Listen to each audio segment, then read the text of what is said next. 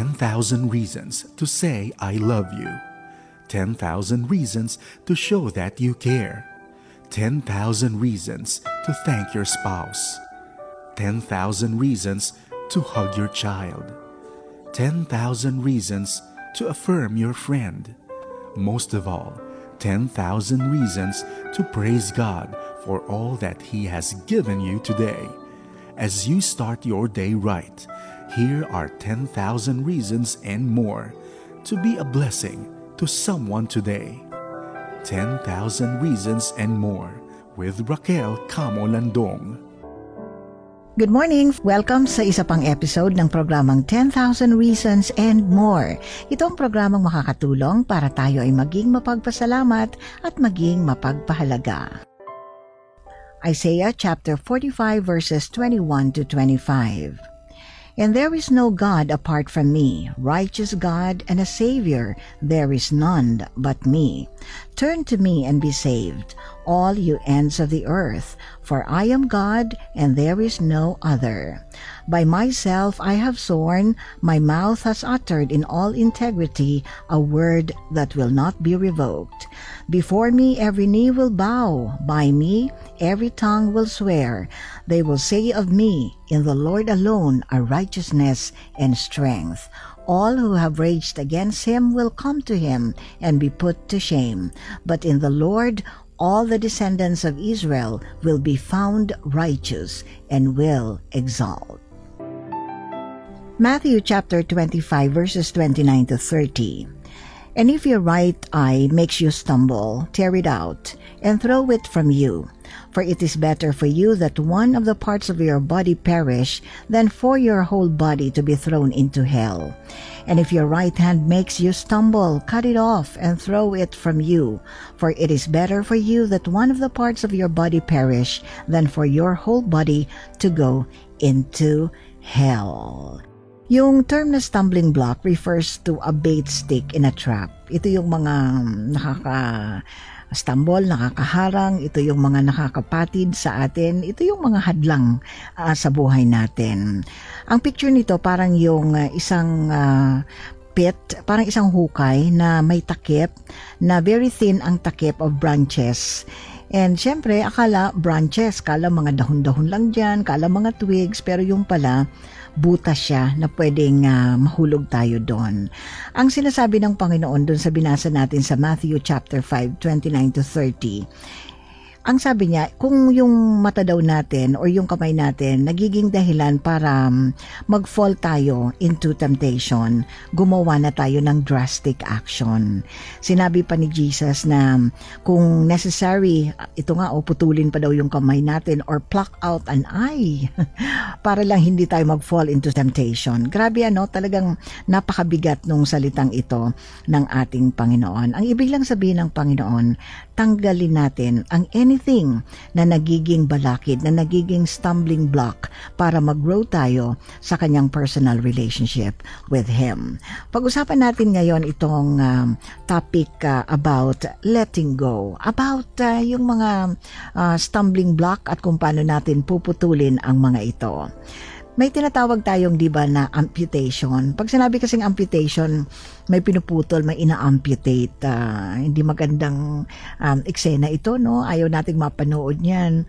Merong hospital sa Metro Manila, yung National Orthopedic. Talaga namang maririnig mo minsan yung ibang pasyente doon na sumisigaw dahil sa sakit kapag pinuputulan ng any part of the body. So, hindi talaga magandang experience ito, no? At hindi magandang pangitain na kahit hindi tayo yung ina-amputate ang any part of the body, just witnessing na nangyayari yun sa isang tao, talagang hindi masarap ang pakiramdam at hindi magandang tingnan. So let's talk about amputation. Yun. Amputation is painful, definitely. Ayaw nating mangyari yun sa atin. Ayaw din naman nating mangyari yun sa iba, syempre, dahil hindi nga ito maganda. So dahil painful ang amputation, iwasan na lang natin ito. Ayaw nating ma-amputate, ayaw nating matanggal, yung any part of the body that's not helping us, that's not making us a better person or naglalayo sa atin, sa ating relationship sa Panginoon, get away from the temptation. Sa 1 Corinthians chapter 6 verse 18, may sinabi dyan ang Bible, di ba? May sinabi dyan si Paul, sabi niya, flee immorality. So kung yan ay hindi nakakatulong at yan ay nakakahinder para mag-grow tayo sa relationship natin sa ating Panginoon, then stay away from the temptation and ask God to lead us not into temptation. Alam mo, it's not enough na mag-pray tayo na, Lord, please lead me not into temptation.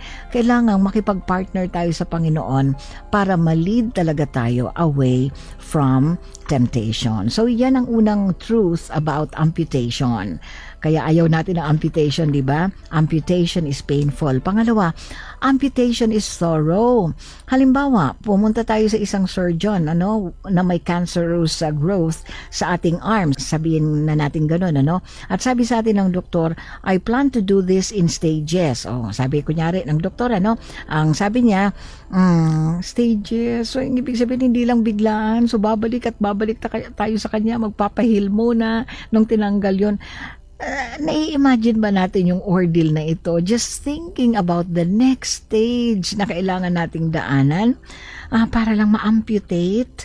Ganun, di ba? So, napaka-thorough ng amputation. Hindi siya bigla. I wish ganun na lang talaga bigla, pero hindi eh. Sometimes it's a process.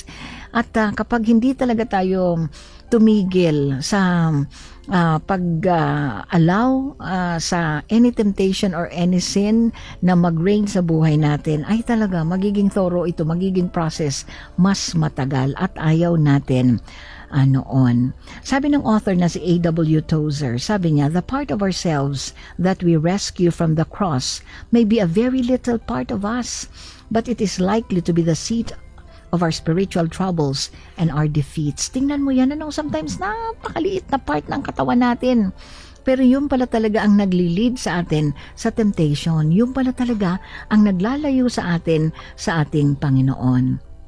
Maganda, alam mo, nabasahin natin yung Psalm chapter 139 verses 23 to 24. Sabi, search me, O God, and know my heart. Try me and know my anxious thoughts, and see if there be any hurtful way in me, and lead me in the everlasting way. So, makipray na tayo sa prayer ni David, na i-search natin kasi baka hindi natin alam. Napakalikit lang ng part ng body natin, and yet yun ang naglulugmok sa atin sa kasalanan. Next, amputation is worthwhile. Aba, amputation is worthwhile. Parang nagkaroon tayo dito ng hope, is the pain worth it? Yung pag-amputate ba talaga, yung pagputol sa anumang bahagi ng katawan natin, worth it? Alam mo, tanungin mo ang isang cancer patient, ang magsasabi siyang ganon, yes, mag-a-agree siya sa atin. Bakit? Kasi kapag inamputate ang cancerous part of the body, mas spare na siya. Mas spare na yung buong body from being infected ng cancer, di ba? Kailangan tanggalin yon. Tanggalin yon. To a cancer patient, tama, mag-a-agree siya na amputation is worthwhile. Okay lang yan. Sige na, i-amputate na natin. So, meaning, nakakatulong din pala talaga ang amputation. Bakit ba natin pinag-uusapan ang tungkol sa amputation or sa pagputol ng bahagi ng ating mga katawan na nagli-lead sa atin sa temptation? Because amputation is painful. No? Painful. Gusto pa ba nating daanan yon? So, wag na lang, di ba? Dahil painful nga yun eh. Kailangan pa talagang may putulin. Pwede namang walang putulin, di ba? Pwede namang may i-refine lang. Kailangan lang ng papel de liha o sandpaper para maging fine yung mga rough edges. Pwede namang ganun lang, di ba? Kailangan talaga umabot pa tayo sa amputation. Yon, amputation is also thorough. Aside from being painful, it is thorough. Sometimes ang amputation hindi biglaan, hindi isang stage lang. Process, medyo matagal. And next naman ito, amputation is worthwhile. Kung kailangan na talagang i-amputate, di gawin na natin. putulin na natin yan para lang ma-lead back tayo sa ating magandang relationship with God, di ba? Alam mo, hindi masarap yung magkaroon ng breakup. Ano man yan, di ba? Relationship man yan. And even siguro sa habit, sa mga habit, no matter how bad the habits are, hindi pa rin yan madali. At talaga namang malaking struggle din yan, di ba? Pero kung talagang hindi nakakatulong, ano ang kailangan natin gawin? I-break na yan. Relationship siguro sa tao na hindi nakakatulong, nagli-lead sa atin sa kasalanan. Relationship siguro sa mga bisyo. Mga relationship siguro na nagli-lead astray mula sa Panginoon. Kailangan. We have to do it. We have to do it. Kung ayaw nating maputol pa ang anumang bahagi ng ating katawan. Gawin na natin yon. Ang maganda yung prayer talaga ni David, search me, O God. Magpa-search tayo sa Panginoon through the Holy Spirit para maging maliwanag sa atin yung mga areas ng buhay natin, ng katawan natin na nagli-lead sa atin sa kasalanan.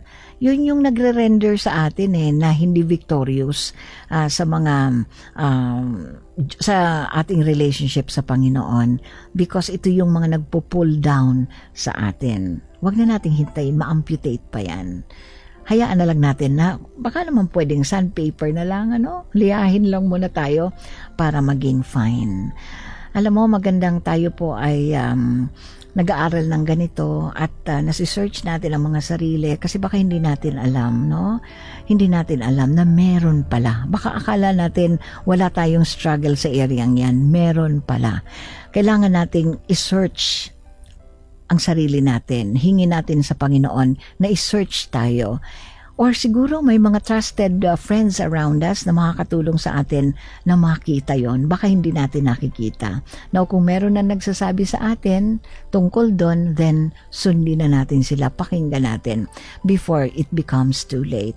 Bago pa ma-amputate ang any part of our body, sana mag-obey na tayo.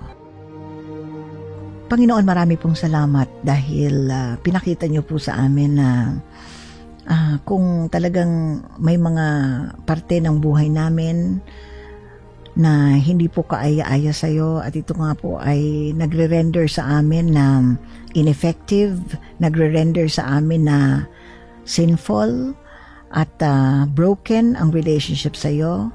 Lord, ang utos niyo po ay tanggalin ito, i-amputate, i-pluck out. Yun po ang sabi niyo, Panginoon. Dahil hindi ito nakakatulong sa amin. Dahil naaapektuhan din lang ang ibang bahagi ng aming katawan, Panginoon. So Lord, this is a serious topic, Lord. Pero totoo. Maaring ito, Lord, ay gagamitin nyo para sa iba sa amin. Para ma-reveal sa amin ang mga area ng buhay na kailangan pala naming tignan. Kailangan pala naming isuko sa iyo. Bago pa po dumaan sa amputation, Panginoon. And Lord, yes, baka po talaga may kailangan i-amputate. Baka po talaga kailangan, Lord, na may mga tanggalin sa akin. I know, Lord, I know na merong mga tatanggalin. Merong kailangan i-amputate. Merong kailangan putulin. Dahil hindi po ito nagiging ayon sa iyong kalooban at ayon sa iyong disenyo, Panginoon. Holy Spirit, we're asking you, Lord, to please reveal to us any rough edge, Lord, sa buhay namin. Anything that leads us to temptation. Anything that allows us to fall into sin, Lord. We pray that you would reveal them to us, Lord, para makita po namin ito. Maihingi po namin ng tawad sa iyo at maihingi po, Lord, ng biyaya sa iyo at ng mercy para kami po ay makabangon na muli, para kami ay makarecover at para kami ay magtagumpay mula sa mga struggle na ito. Thank you, Lord. Thank you, Father. Lord, we just want to honor you, Lord, today. We just want to worship you with our lives. Kaya lang po hindi talaga namin magagawa yun, Lord, kung maraming areas sa buhay namin or may mga areas sa buhay namin, Lord, na hindi pa po namin sinusuko sa iyo. So we pray, Lord, na maging matagumpay po kami sa aming pag-submit sa iyo ng aming mga buhay. Panginoon, maraming salamat po sa mga blessings na patuloy po naming tinatanggap, sa protection, Lord, sa very important relationships that you have blessed us with. Tulungan niyo po kaming in-nurture yun, Panginoon.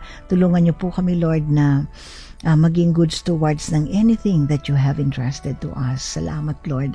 Maraming salamat. And Father, we pray that we will always nurture our personal relationship with you through your Son, Jesus.